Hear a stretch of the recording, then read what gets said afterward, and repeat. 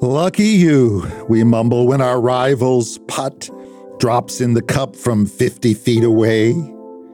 Wish I was you, we grumble when our colleague lands the big promotion and the corner office with a view.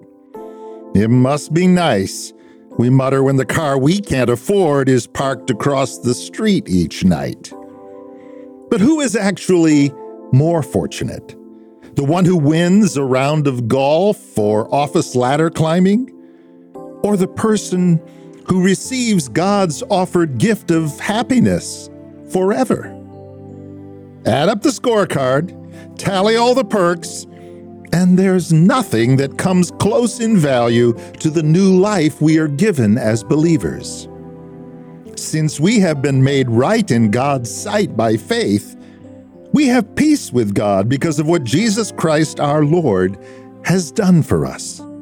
Because of our faith, Christ has brought us to this place of undeserved privilege where we now stand.